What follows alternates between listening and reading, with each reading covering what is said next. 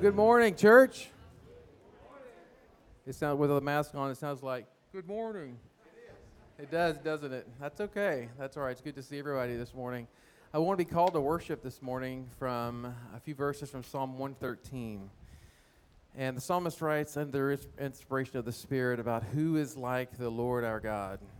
Because he really ought to be and must be our focus as we come together as brothers and sisters in Christ to worship. And the scripture says this: praise the Lord. Praise, O servants of the Lord. Praise the name of the Lord.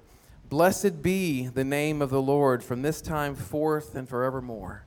From the rising of the sun to its setting, the name of the Lord is to be praised. The Lord is high above all nations, and his glory above the heavens. Who is like the Lord our God, who is seated on high? And the implied answer is, there is none like the Lord our God who is seated on high. This morning we get to come together and sing some older songs, some older hymns that are deeply personal, that really reflect much of what we see in the Psalms. We sing of that time when Christ comes back and we will fly away and go to be with Christ in glory and resurrected bodies. We'll sing of the amazing grace of God that saved a wretch like me, that it's so sweet to trust in Jesus. So church, let's stand together and let's sing and let's worship together. 1, 2, 3, 4.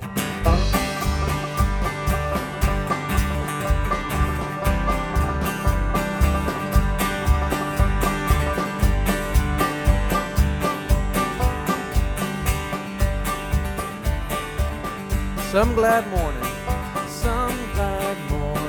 when this life is over, I'll fly away to a home on God's celestial shore.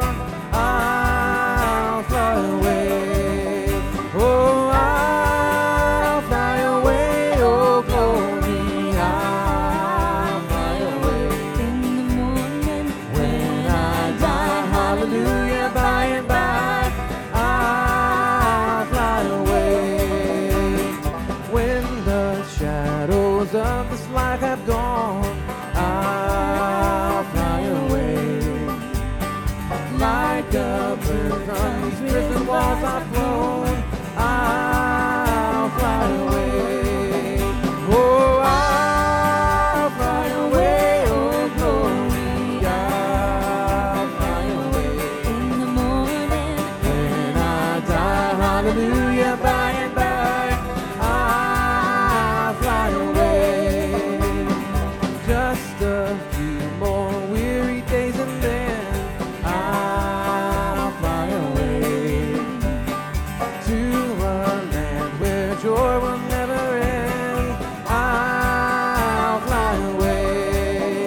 Oh, I'll fly away, oh, glory, I'll fly away. In the morning, when I die, hallelujah, by and by, I'll fly away.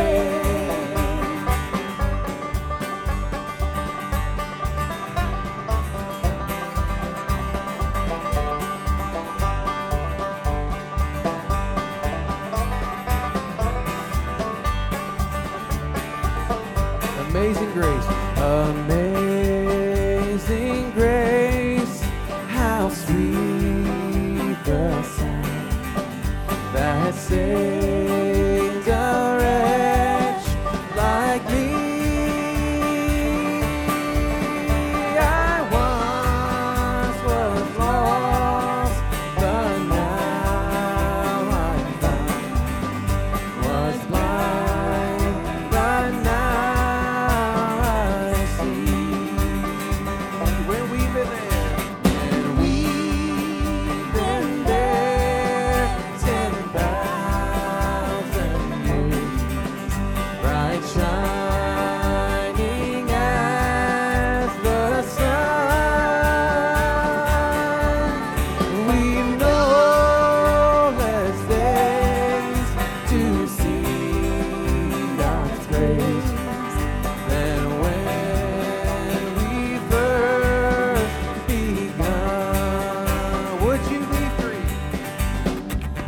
Would you be free from your burden of sin? There's power in the blood, power in the blood. Would you war evil a victory win? There's wonderful power in the blood. There is power, power, wonder-working power in the blood of the Lamb. There is power, power, wonder-working power in the precious blood of the Lamb. Would you be whiter, much whiter than snow? There's power in the blood, power in the blood. Sin stains are lost in its life-giving flow. There's wonderful power in the blood. There is power, power, wonder-working power in the blood of the Lamb. There is power, power, wonder-working power in the precious blood of the Lamb. I'll fly away, oh glory, I'll fly away. In the morning when I die, hallelujah, by and by, I'll fly away. When I die, hallelujah, by and by, I'll fly away.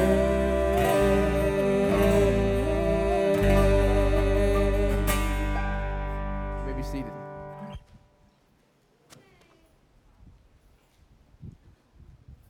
Let's pray. Father of mercy, thank you for the gift of song,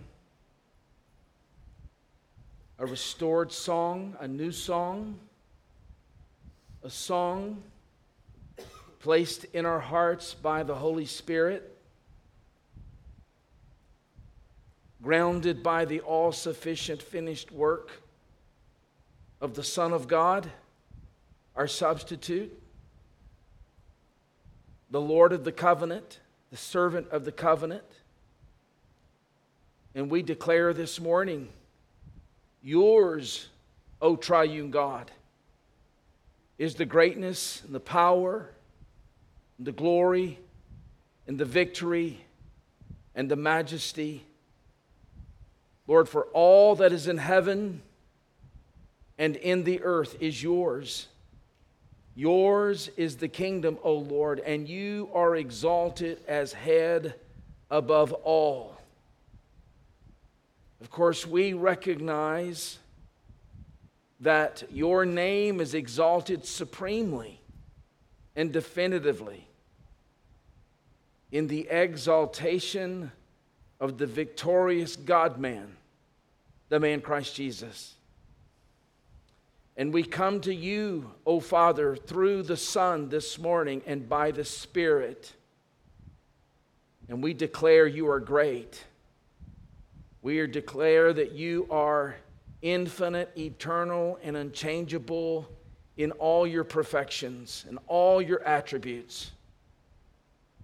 And Father, this morning we pray with the psalmist that you would light up our eyes, that we may behold your glory in the face of your Son. That's what we need above all other things this morning, is to behold. We recognize as we behold the living God, we are transformed. We are conformed into the image of the Son of God, and that by the Spirit of God. May we behold today through song, through prayers, and through the preaching and the hearing of the Word of Christ. That's what we long for this morning, Lord. And we ask this for your Son's sake. Amen. Amen, church. One of the great blessings, one of the many blessings to be in Christ and to know Christ, Paul says, is that we have peace with God. And so it's right for us to mention and to sing songs that how sweet it is to trust in Christ. We know, as Bible-believing Christians, those of us who are in Christ here this morning and those viewing over Facebook, we know that in our lostness and in our sin, we never would have had the eyes to see or the faith to believe had not Christ come and sought us and bought us. And the Spirit applied the accomplished work of Christ that Brian just prayed about. So, church, let's stand together and sing of the sweetness of trusting in Christ. Here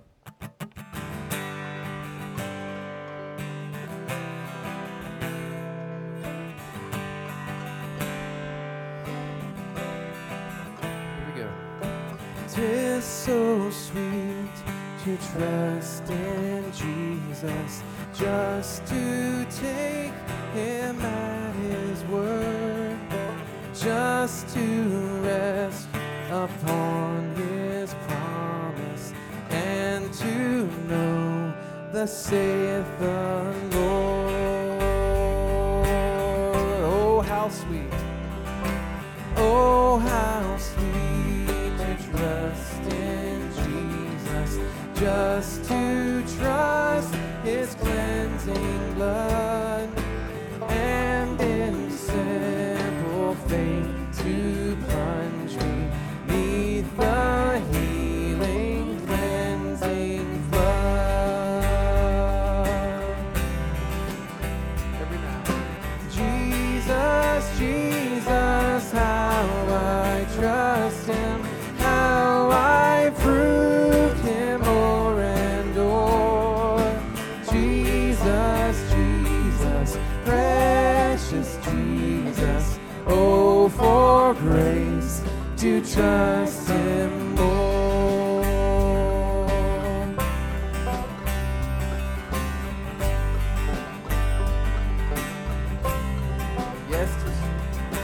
Yes, 'tis sweet to trust in Jesus, just from sin and self to cease, just from Jesus simply taking life and rest and joy and peace. Sing how I trust Him. Jesus, Jesus, how I trust Him, how I proved Him o'er and o'er. Jesus, Jesus, precious Jesus, oh, for grace to trust Him more.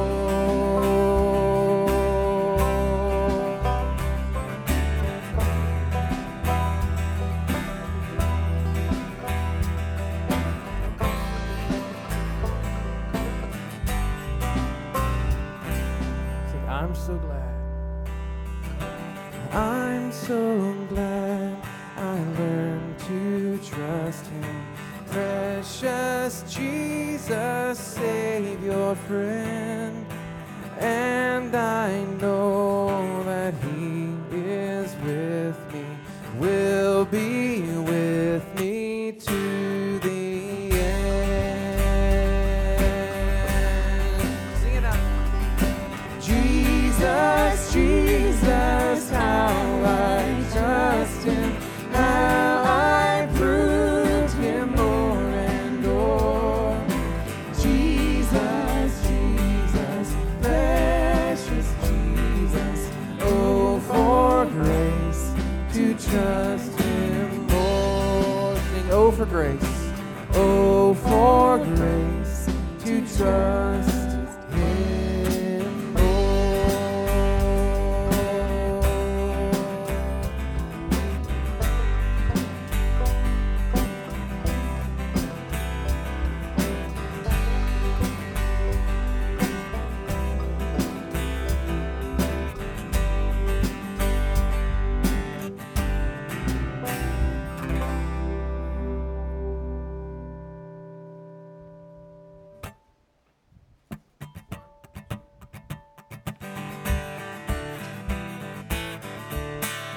Blessed assurance, Jesus is mine. Oh, what a foretaste of glory divine.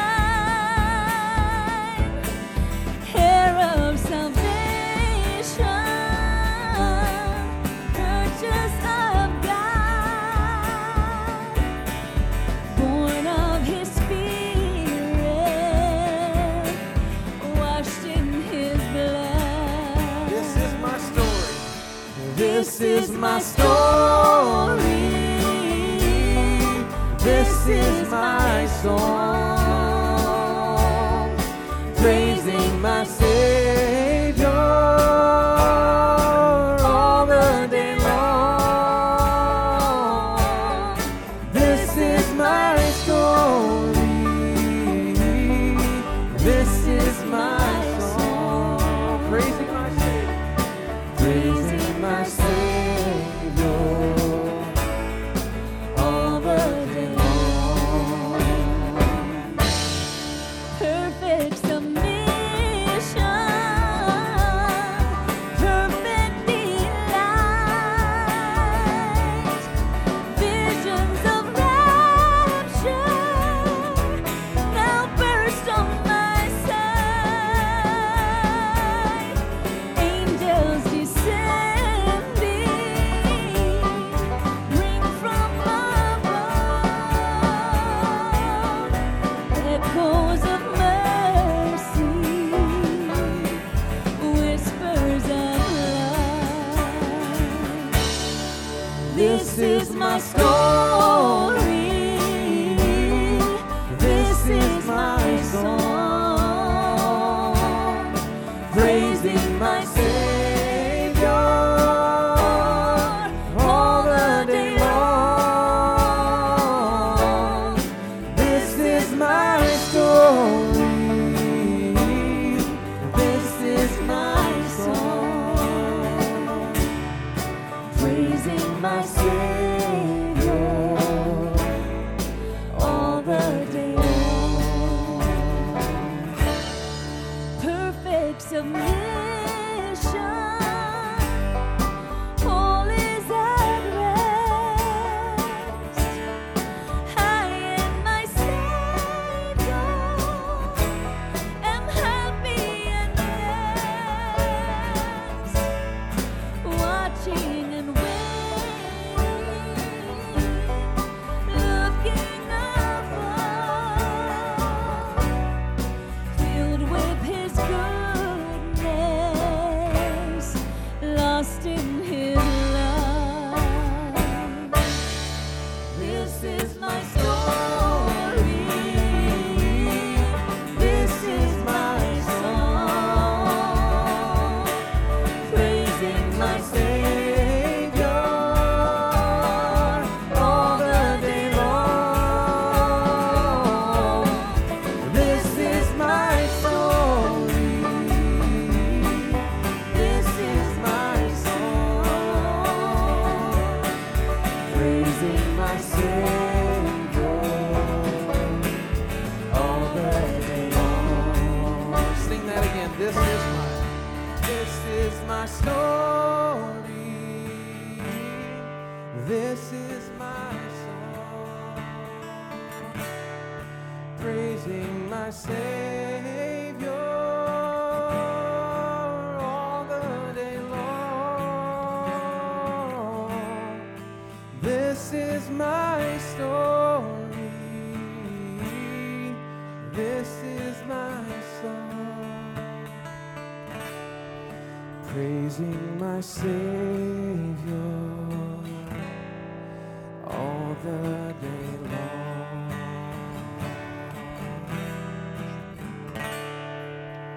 Our Father, we can come to you this morning and sing a sweet song of assurance, praising our Savior all the day long with lives that worship and honor you as we love you with all of our hearts, souls, mind, and strength, and love our neighbor as ourselves.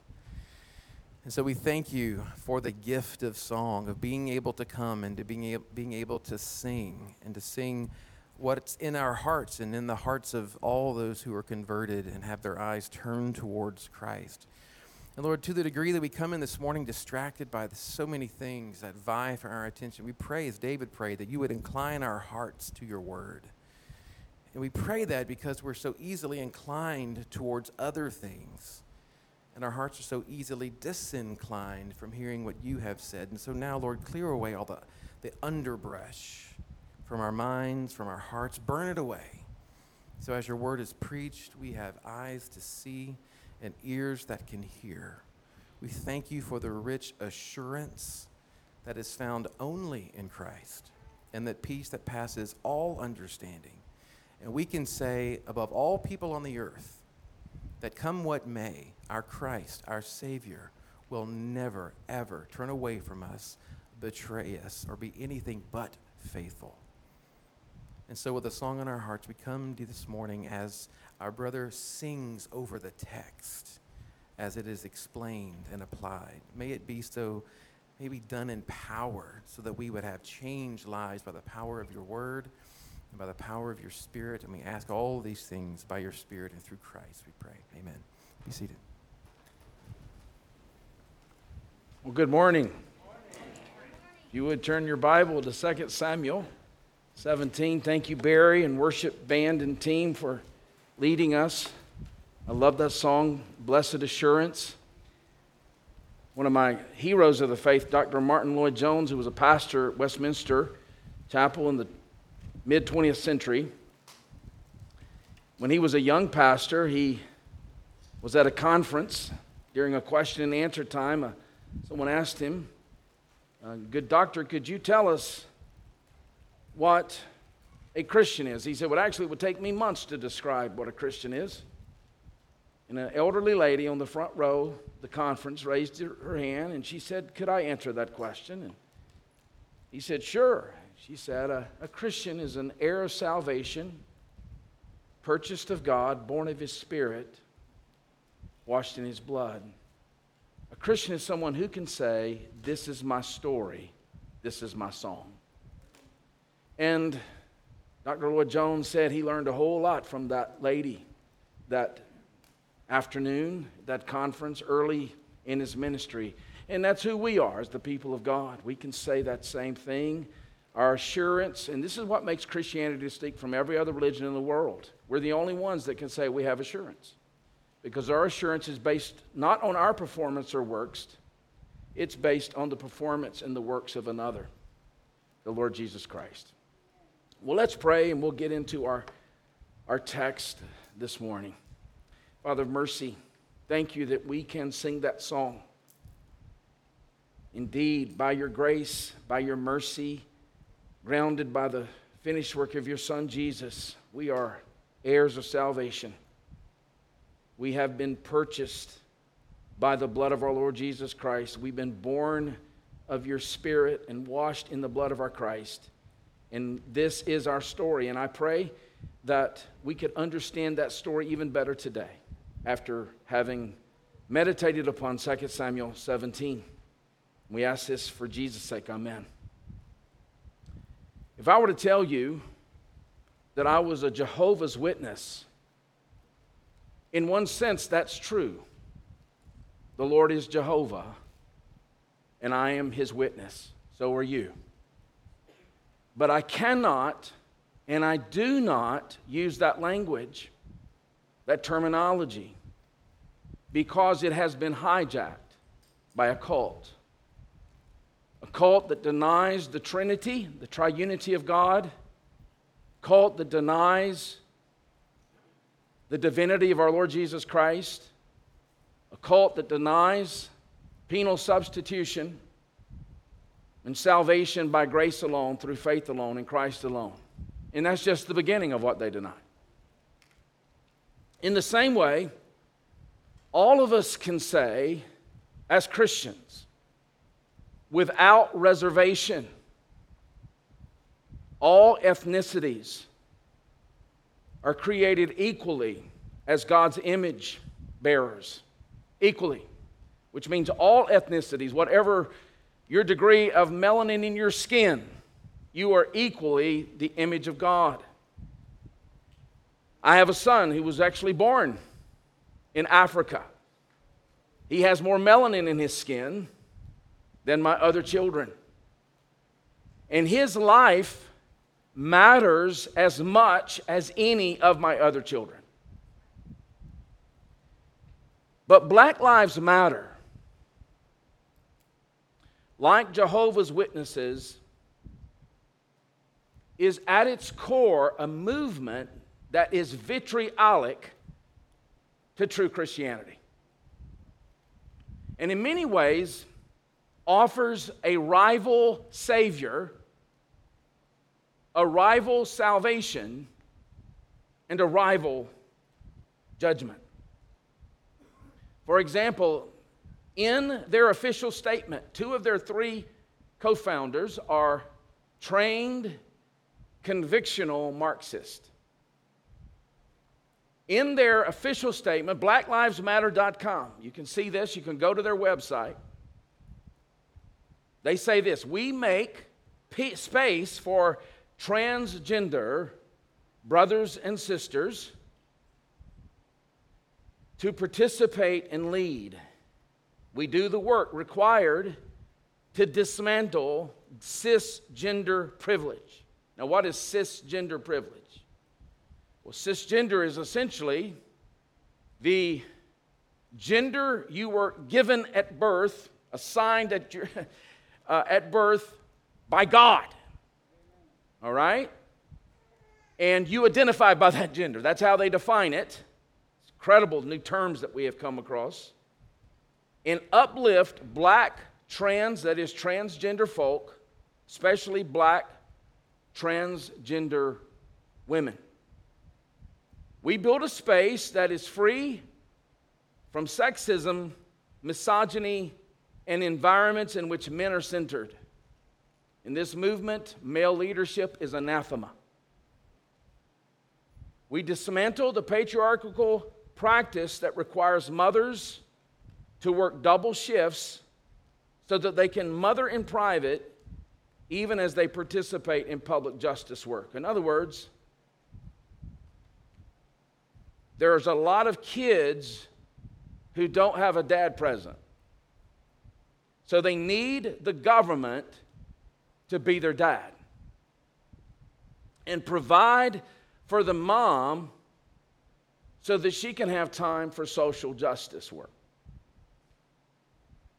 We disrupt the Western prescribed nuclear family structure. You get that?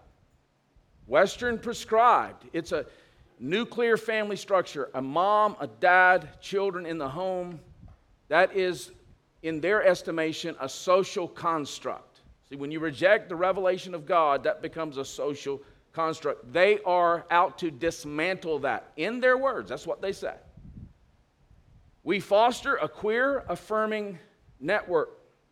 When we gather, we do so with the intention of freeing ourselves from the light grip of heteronormative, that is, male-female thinking. That is their statement of faith. Now, to understand the Black Lives Matter movement, we need to understand, just briefly here, broadly, a cultural Marxist perspective called critical race theory, which means to understand its 2 primary claims. First of all, everyone, without exception, is divided into 2 groups: those who have power and those who don't. Secondly, those who have power always oppress those who don't. That's critical race theory. Now, how do we know who we are? It's based on your group identity. Things like your ethnicity, your gender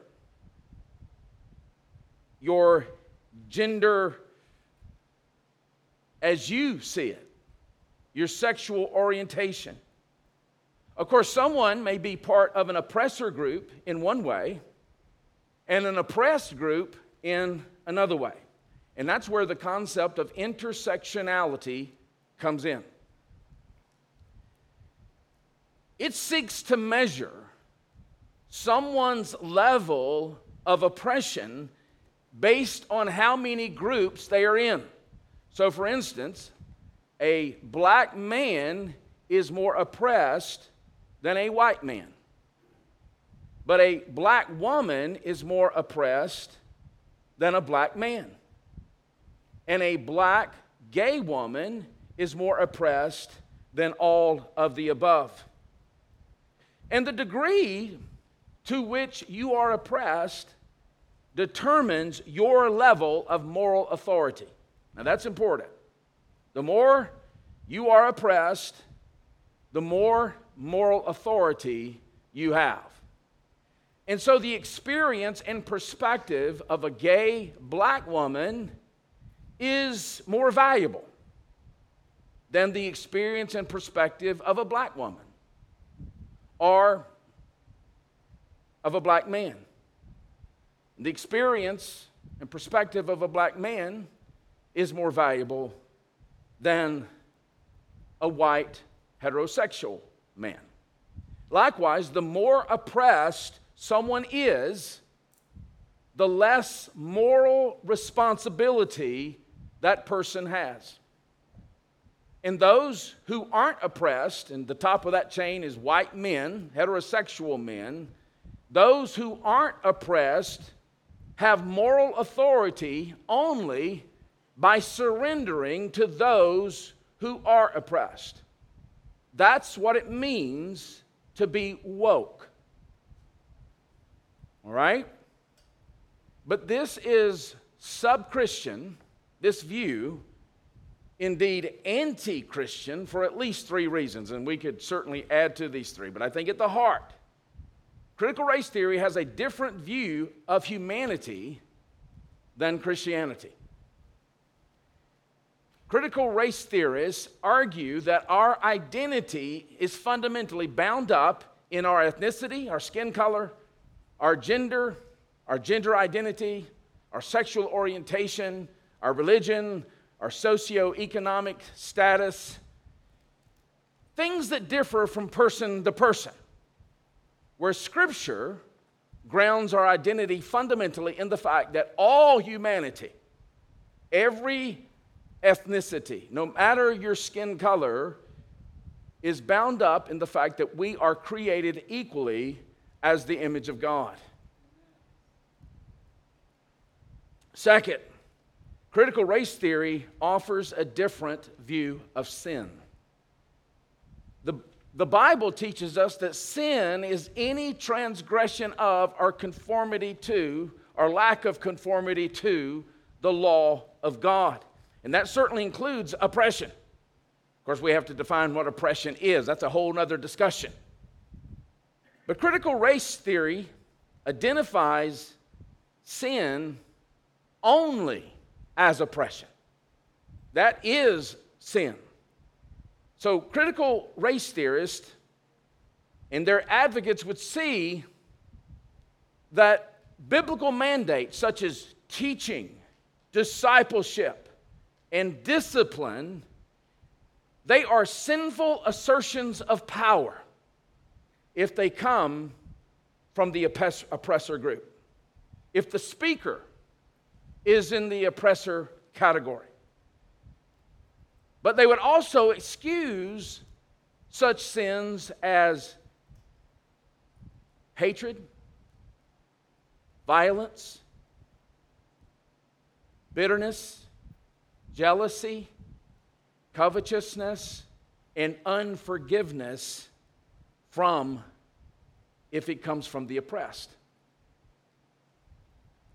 The Scripture says we're all equally guilty and we're all sinful regardless of our ethnicity. Of course, because they have that view of sin, their view of salvation is different as well. Critical race theory offers a completely different view of salvation. If the oppressors are guilty and those who are oppressed are not guilty, they're innocent, then salvation is found only in liberation from the oppression and from the powers. You see, they perceive that their primary problem is outside of them, right? The Bible teaches that our biggest problem is inside of us, and the solution is outside of us in a person, the Lord Jesus Christ. And so social liberation is essentially an equality of outcomes, what we would call socialism. And perhaps if you consider these two founders are Marxists, communism itself. In other words, Critical race theory has a different understanding of who we are as God's image bearers. They don't consider that, what the problem is, and how to fix it.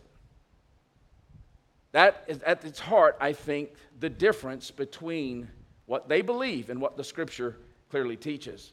And this drives the Black Lives Matter movement. To make matters more bleak, this group has political sway today that would have been unimaginable just weeks ago, just months ago. And according to data from Civics, which is an online survey research firm, by a 28-point margin, a majority of Americans support the movement. And this is highly disheartening, given the sub-Christian, anti-Christian tenets of the movement. Thankfully, one of the crucial truths that Scripture teaches us is that we may not know all the details of what God is doing. We certainly don't. But we do know what He's promised. And we know what He has accomplished based on that promise in His Son, the Lord Jesus Christ, who has come as our substitute to redeem us from this fallen world, in whose the ruler of this age is the devil himself. And He has accomplished salvation. He fulfilled the righteous requirements of the law for us. He took the sanctions of law breaking on the cross by dying, taking the curse that we deserve, and was raised from the grave, and the verdict was reversed. The curse has been reversed on those who would trust in Him. And that is the first fruits of what will one day be a cosmic new creation, the kingdom of God. And when we take God's promises and His all-sufficient accomplishment in Jesus seriously, I mean, when it actually informs the way you think, what you believe, your hopes, we know that even the most powerful human movements are terminable. We know that, don't we? We believe that. For example, if we had lived in the days of Tiberius, who was the emperor in the days of Jesus' earthly ministry, the plans to destroy Jesus from the religious powers and the government would have seemed foolproof, completely unstoppable. But we are gathered here today because the plans failed. The kingdom of God continues to spread. The kingdom centered on the person and work of the Lord Jesus Christ, our King. As a Wesley hymn reminds us, His kingdom cannot fail. He rules o'er earth and heaven. The keys of death and hell are to Jesus given. Amen? And yet, in particular dark moments in history, and I believe this is the darkest moment in my life, my lifetime, and perhaps your lifetime as well, the permanency of the kingdom of God looks much more uncertain than what we confess because of all kinds of Zebas and Shimei's and Ahithophels and Absaloms who are on the loose. And that's why we need to be mindful of the promise. Promise made to David, for instance, 2 Samuel 7. You're going to have a son who's going to have an everlasting kingdom. Or Daniel 2, we looked at this a few years ago, verse 44. The God of heaven will set up a kingdom that shall never be destroyed.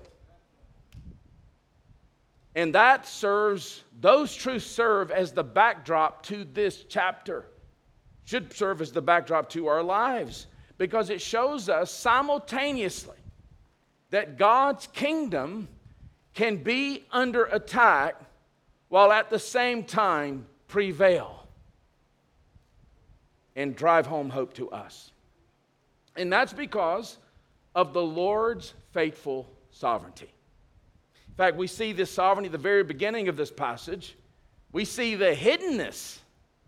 How about that for ironic language? We see the hiddenness of the Lord's sovereignty in verses 1 to 14.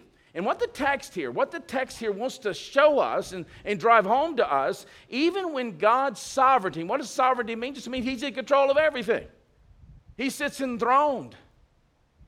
Nothing catches Him off guard. He is directing the affairs of this world towards its Christocentric, Christ-centered end. Even when God's sovereignty seems imperceptible, we, as the people of God, can live with that. We can live with that because we know that God is there and He is at work. I think that's the backdrop of this chapter. So look with me in verse 1. Moreover, now, remember chapter 17 didn't exist when the writer wrote this. So let's go back to verse 23 of chapter 16 to get a little context. In those days, the counsel that Ahithophel gave. Now, Ahithophel had been David's mighty counselor, but he had betrayed him. Like Judas betrayed David, or Jesus, Ahithophel had betrayed David for Absalom. In those days, the counsel that Ahithophel gave was as if one consulted the word of God. So was all the counsel of Ahithophel esteemed both by David and by Absalom. Chapter 17. Moreover, Ahithophel said to Absalom, "Let me choose 12,000 men, and I will arise and pursue David tonight. I will come upon him while he is weary and discouraged." He knew David's tendencies, like many of us, prone to discouragement. Praise God, though, we see David working out that discouragement in his Psalms. "And throw him into a panic, and all the people who are with him will flee. I will strike down only the king." So this is going to be a surgical strike. There's not going to be any collateral damage. I'm just going to come down and I'm going to kill David. "And I will bring all the people back to you as a bride comes home to her husband. You seek the life of only one man, and all the people will be at peace." In other words, we don't want there to be a lot of collateral damage, or there will be an uprising against you. But if I just get the one, then all the people are going to be at peace, and they're going to follow you. That's what he tells him. Notice in verse 4. "And the advice seemed right in the eyes of Absalom and all the elders of Israel." And yet, even with what chapter 16:23 says, that Absalom's counsel was as if someone consulted the word of God. Even with that, and even with the fact that this advice resonated with Absalom and all of his elders, Absalom senses the need to appeal to Hushai. Hushai was David's friend. David had sent him back, remember, to Jerusalem to serve as ears on the ground. So he's kind of serving as a double agent. It's remarkable that he consults with Hushai at this point. Makes no sense on paper. Verse 5, "Then Absalom said, 'Call Hushai the Archite also, and let us hear what he has to say.' And when Hushai came to Absalom, Absalom said to him, 'Thus has Ahithophel spoken. Shall we do as he says? If not, you speak.'" And so the plan seems foolproof at this point. Ahithophel has given good counsel to Absalom on how to take out David. It seems completely unstoppable, like certain movements we see today, except for a couple of things unknown to everyone in this text. First of all, David had prayed. Don't underestimate prayer. Prayer flexes the muscles of an omnipotent God. back in chapter 15, verse 31, David had prayed, Lord, turn Ahithophel's counsel into foolishness. And the second thing they didn't know was that David had sent Hushai back to Jerusalem to defeat Ahithophel's counsel. So David trusted in the Lord, but he carried out his human responsibility. Chapter 15, verse 34. Now notice in verse 7, in amazing, glorious language here, spoken by the friend of David. Then Hushai said to Absalom, this time the counsel that Ahithophel has given is not good. In fact, in the Hebrew, the first two words are not good. Imagine the courage. Ahithophel speaks counsel if it's the very word of God. Hushai is a double agent. He's David's friend. And he says, terrible, terrible counsel. Hushai said, you know that your father and his men are mighty men, and that they are enraged. This reminds me, if you've ever seen Rambo, the colonel describing Rambo.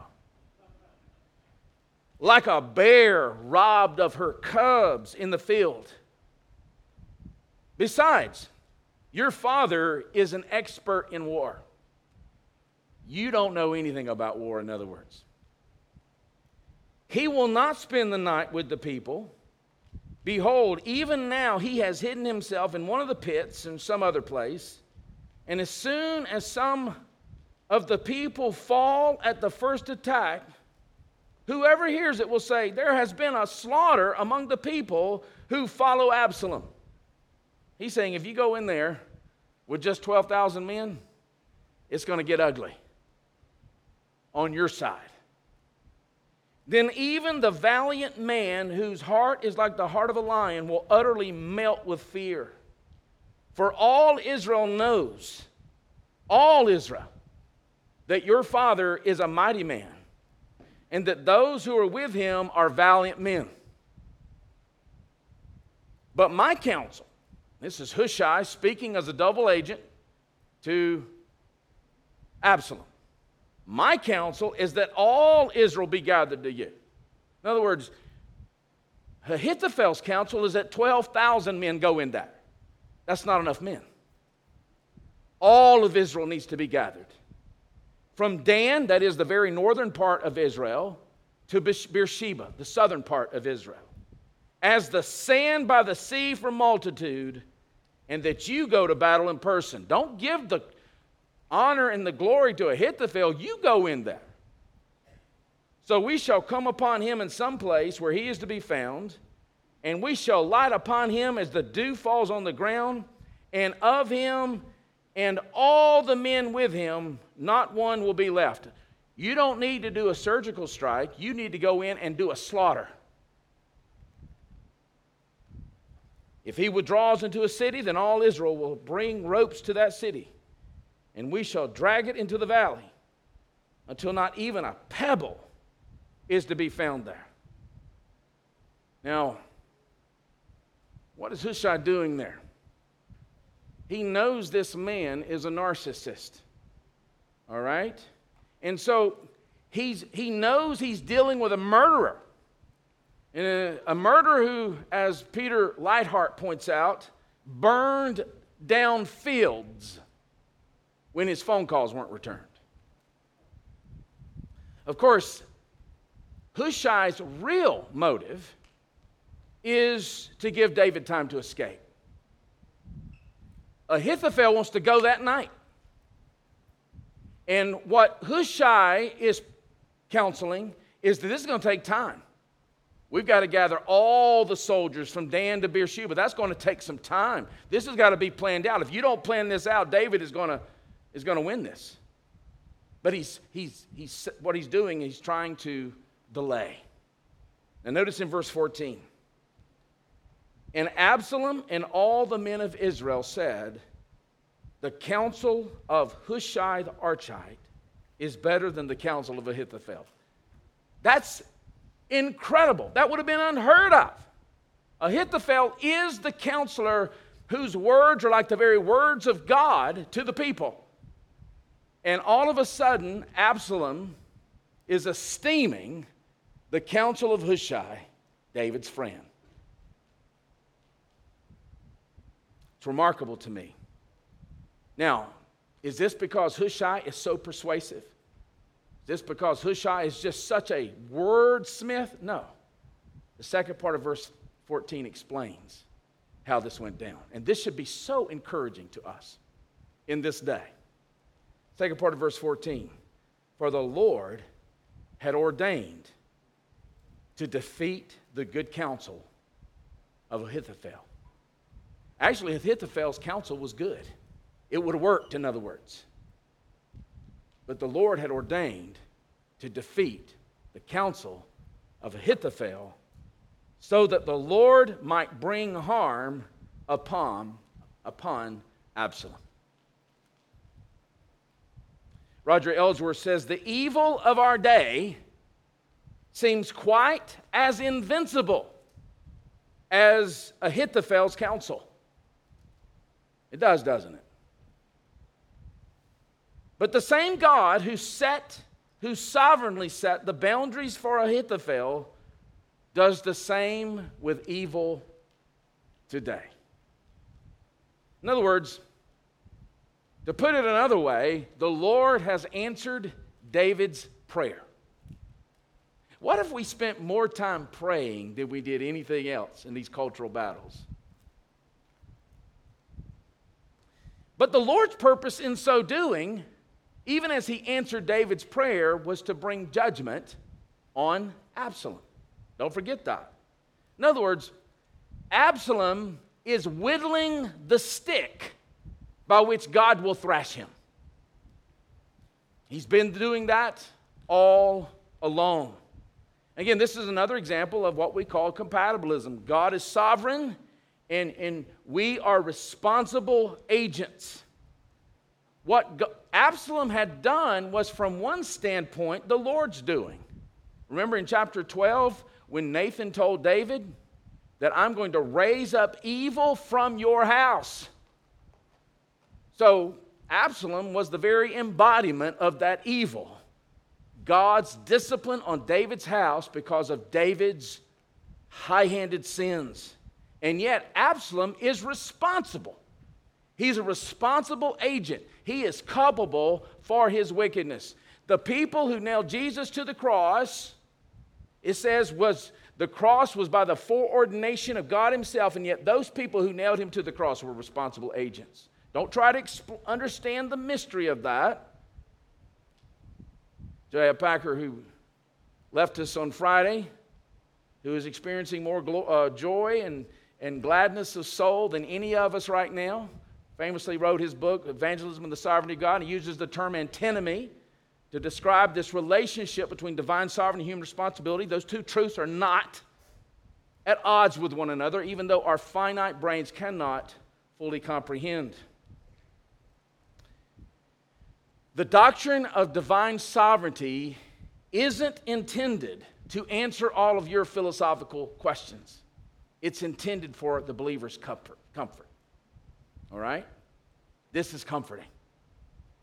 When things look dark, God sits enthroned. And an essential aspect of God's sovereignty here is the fact that it's working under the radar.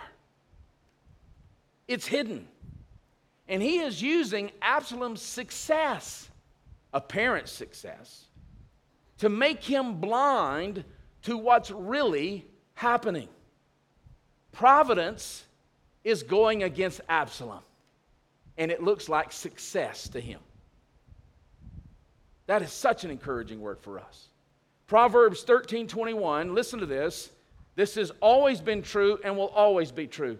Disaster pursues sinners. Disaster pursues sinners. It's like when Jonah rebelled. You remember when Jonah rebelled? All creation turned on him. The wind, the fish, the plants, the worms, the sun were all against him. He couldn't win.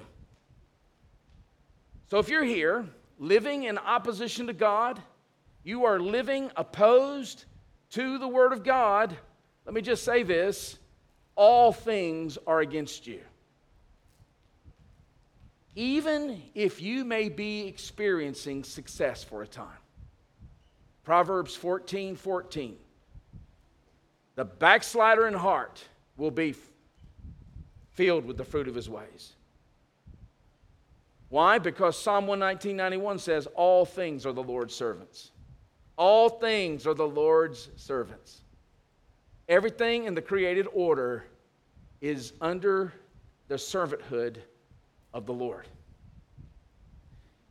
But whenever a man is in submission to God, a woman is in submission to God, as David is at this point in the narrative, everything marshals as God's army to care for him. Everything is marshaling as God's army to care for David in our passage.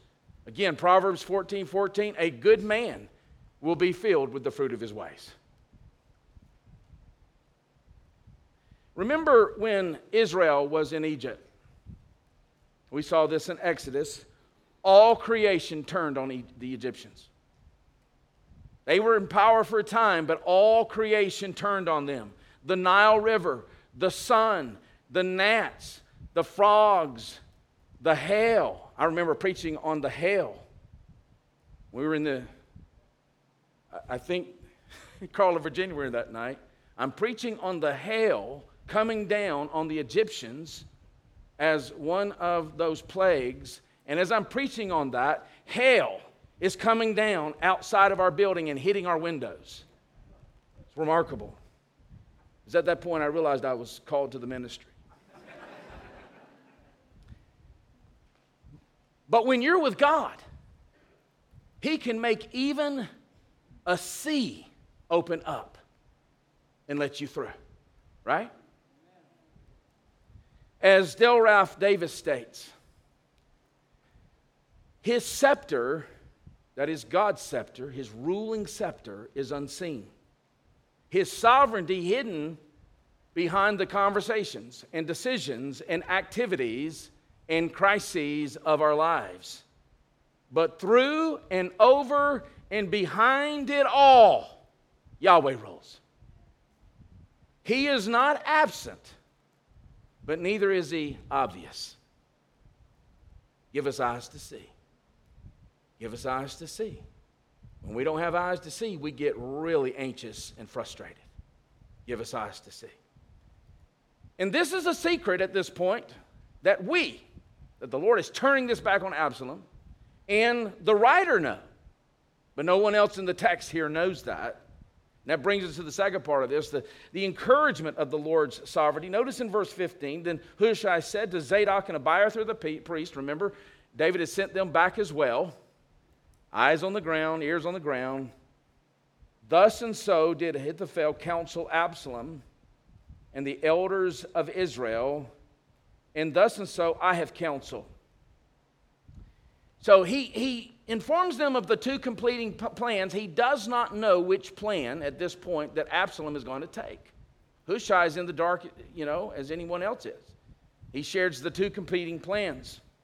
Notice in verse 16, now therefore send quickly and tell David, do not stay tonight at the fords of the wilderness, but by all means pass over, lest the king and all the people who are with him be swallowed up.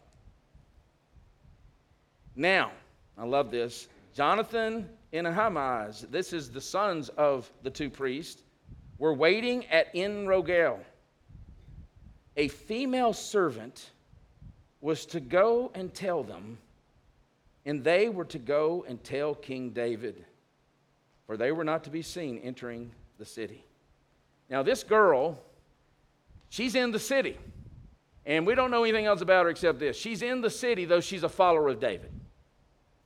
So she's either in the city because her parents have rebelled against David and have submitted to Absalom, or she's in the city because the people she works for, serves, have rebelled against David. But she is a follower of the true king. And so she goes and tells the two sons of the priest this intelligence. This is what a young girl, maybe a teenage girl, who refuses to go with the populace out of submission to the true king does. But again, it reminds us God has his people. Notice in verse 18. But a young man saw them and told Absalom. So both of them went away quickly and came to the house of a man at Bahurim, who had a well in his courtyard. And they went down into it. And the woman took and spread a covering over the well's mouth and scattered grain on it, and nothing was known of it. When Absalom's servants came to the woman of the house, saying, "Where are Ahimaaz and Jonathan?" the woman said to them, this is like Rahab, "They have gone over the brook of water." This is wartime, and in wartime, the enemy who will not steward the truth is not owed the truth, okay?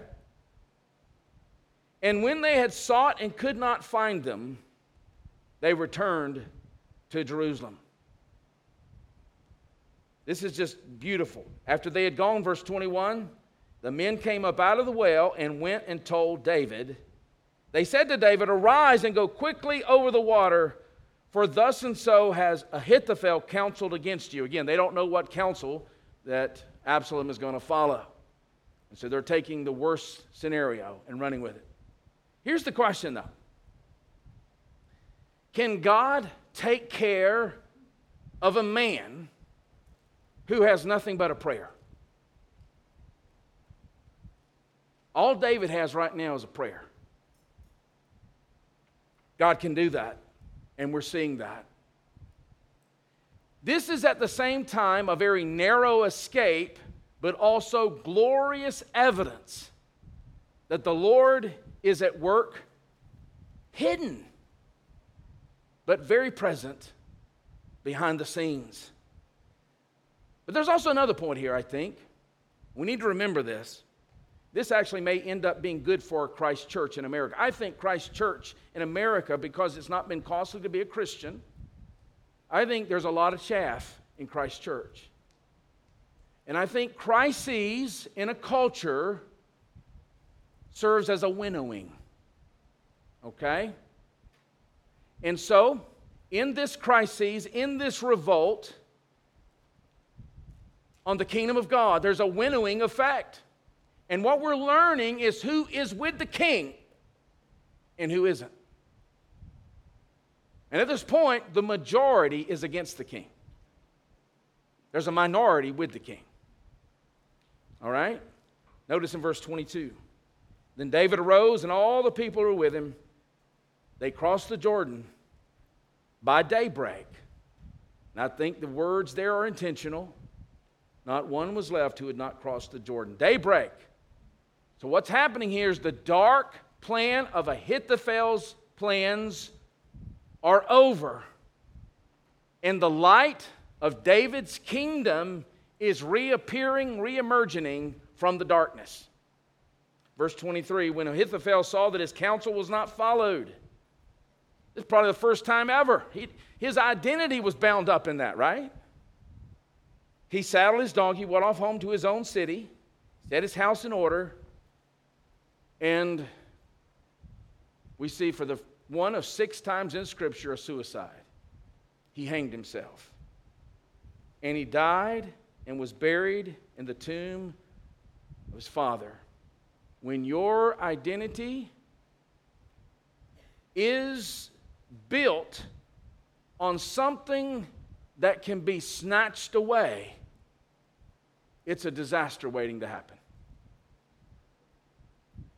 And doesn't Psalm 2, we looked at this a few weeks ago, teach us that you can't attack the kingdom of God without the balloon payment coming due. It comes due in time. Let God take care of that. Let's just pray and trust. In other words, the Ahithophels and the Karl Marxes of history will end up in the scrap heap of history because the Lord stands watch over his kingdom. That brings us to the final section, the provision of the Lord's sovereignty. God is providing manna in the wilderness for David. And that's not just a promise to this king, it's a promise to all God's people. Look with me in verse 24. Then David came to Mahanaim, and Absalom crossed the Jordan with all the men of Israel. Now Absalom had set Amasa over the army instead of Joab. Amasa was the son of a man named Ithra the Ishmaelite, who had married Abigail, the daughter of Nahash, sister of Zeruiah, Joab's mother. And Israel and Absalom encamped in the land of Gilead. The battle's coming next week, all right? When David came to Mahanaim, Shobai, the son of Nahash, from Rabbah of the Ammonites, and Makir, the son of Amiel, from Lodabar, and Barzillai, the Gileadite, from Rogelim, brought beds, basins, earthen vessels, wheat, barley, flour, parched grain, beans and lentils, honey and curds and sheep. That's better than manna, right? And cheese from the herd for David and the people with him to eat. For they said, the people are hungry and weary and thirsty in the wilderness. Can God's people be in the wilderness for seasons and God provide manna for them? Absolutely. Mahanaim here, where they are, means two camps. That's important. It's a play on words. Last time we read about Mahanaim was Ishbosheth had set up his throne in Mahanaim. It means two camps. And remember, Ishbosheth was the rival king to David. And what happened there? He went down. Because when you attack the true king, the balloon payment comes due. Well, again, there's two camps. David is here now, and the other camp is the rival king, Absalom. In fact, Israel and Absalom, notice that language here. Absalom crossed the Jordan with all the men of Israel. This indicates that the nation as a whole had rejected David. Does that feel like that today? Does it feel that way today? You look in our culture, and is there anyone that has not bowed the knee to Baal? It looks like the whole nation has rejected David for a rival king. And yet chapter 17 ends. How does it end? It reminds us once again that where you have the anointed king and faithful subjects, you have the kingdom of God. You have the kingdom of God. Gathering every Sunday reminds us God's kingdom is still at work. The king continues to sit enthroned. In fact, don't look past these names. Shobai, the son of Nahash. You remember Nahash? The Ammonite, whose name means serpent, who had fought against Saul. His son is now a follower of the true king. Remarkable. Makir, he's the son of Amiel from Lodabar. We read about him in chapter 9. He was taking care of Mephibosheth. He was a sympathizer to Saul. Now he's a follower of the true king. And then this man named Barzillai, who's an 80 years old wealthy man. We'll read about him in chapter 19. This is a hodgepodge of people from all different ethnicities. Here's the question, what bound them together? All these people from all of these different ethnicities, all equally the image of God, what bound them together? An atheistic social movement? No. Commitment to the same king. That's what bound them together. Keep in mind, this battle is looming large. It hasn't happened yet, but it's about to happen in chapter 18. Absalom has the majority. He has all of Israel. The numbers favor this rival king. And these few stood with David with a whole lot to lose. A whole lot to lose. But all that mattered to them was loyalty and submission to their king. I'm reading a biography on Stonewall Jackson right now.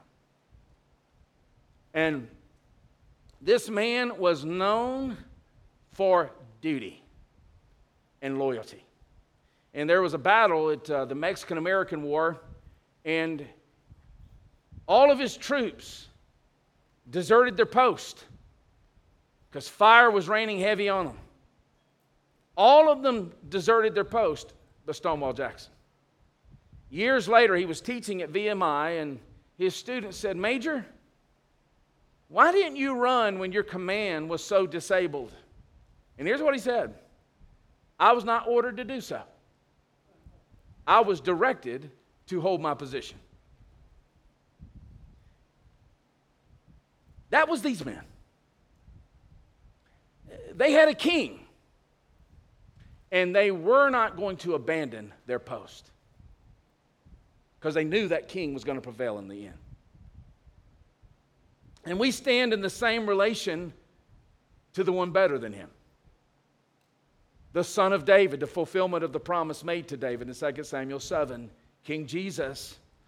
And we stand even more so in relation to him because this mystical union that we have by grace through faith in him who has won the battle. You know it's already been won? Everything else is a mop-up operation. We've already had D-Day. Yes, there's battles to come, like the Battle of the Bulge. But V-Day is on the way because D-Day has been accomplished. We have a greater king who took the cross that we deserve so that we could actually follow him, was raised from the grave so that we might have forgiveness of sins. And so, no matter the assaults that come to him or to his people from the godless culture, we are under orders to stand in our confession. All right? And the encouraging thing about this text is, yes, this section reminds us, and we should never be surprised, that the kingdom of God is under attack, but all the while under protection. It's under attack, but it's under protection. And that we see in this text with a fallible king. And we have a better king and a better kingdom. One that cannot fail because it's grounded by his exaltation to the right hand of God the Father. All right? And that means for us, and this is an important point, we close here. Our ultimate security does not rest on immunity from struggles and crises. All right?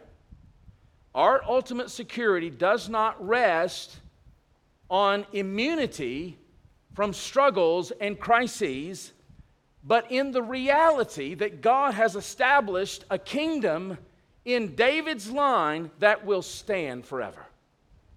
That is this word for us today. Let's pray. Lord, thank you for your mercy and grace. We thank you for that grace and mercy that comes to us. And Lord, when we see that you have saved your people, yes, that means eschatological and eternal salvation from sin and hell and the devil and from your wrath.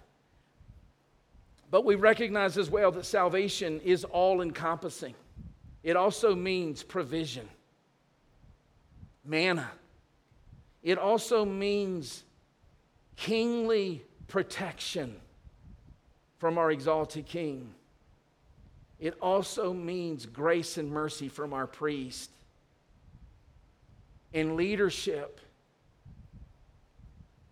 directed by your word from our prophet. the God-man, the prophet, priest, and King Jesus. May we rest in that today.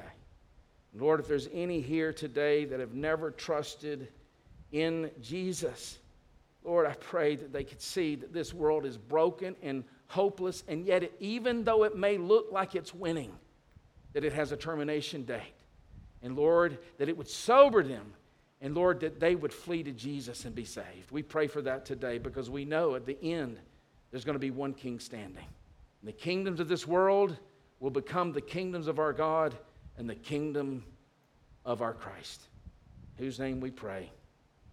Amen. As we close, I would like you to voice this with me. There's something about God's people voicing, just like we sing together. I want us to voice this benediction together from the lips of King David at the end of his ministry, when he had seen God do all of these mighty things. Let's speak this together. 1 Chronicles 29, 11-13.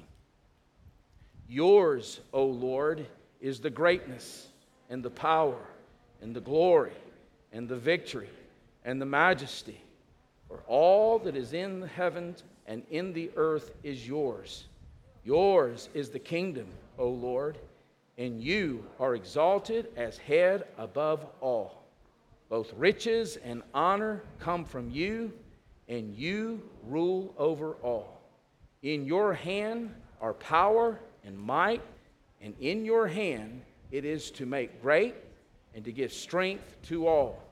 And now we thank you, our God, and praise your glorious name. Amen.